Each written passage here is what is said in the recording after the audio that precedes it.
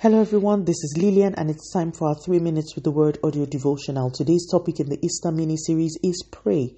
And our anchor scripture is taken from the book of Mark chapter 14 verses 32 to 35. Then they came to a place which was named Gethsemane, and he said to his disciples, "Sit here while I pray." And he took Peter, James and John with him, and he began to be troubled and deeply distressed. Then he said to them, "My soul is exceedingly sorrowful, even to death. Stay here and watch." He went a little farther and fell on the ground and prayed that if it were possible, the hour might pass from him. The Bible tells us that it is safe for us to look unto Jesus as our example. In other words, it is wisdom to look at the life of Jesus and emulate him in our own life's journey. In our anchor scripture, it was the night before Jesus was to be killed.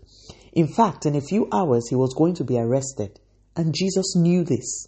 The first thing I want to highlight is how in tune with the Spirit of God Jesus was. The crucifixion was not going to take him unawares. He knew his purpose.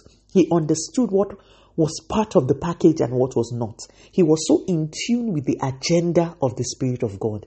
I pray that you and I can cultivate this ability to walk with the Holy Spirit in such alignment. Anyway, Jesus knew that the time for the crucifixion was near, and naturally he was sorrowful and distressed. In that state, what did he do?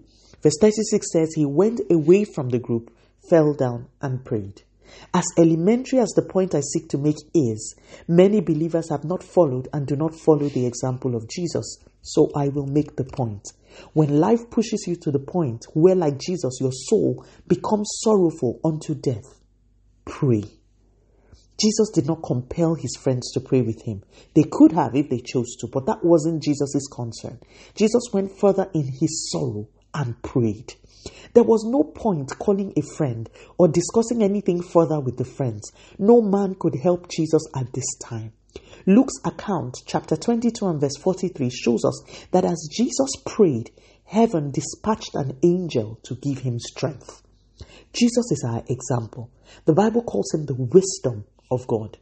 An example is given as a pattern. What do you do when you are troubled?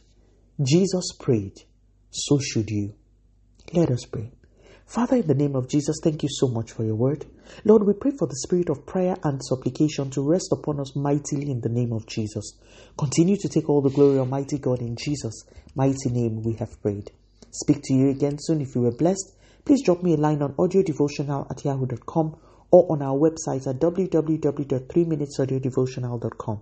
You could also follow us on Facebook, Instagram, YouTube, and Twitter at 3 Minutes Audio Devotional.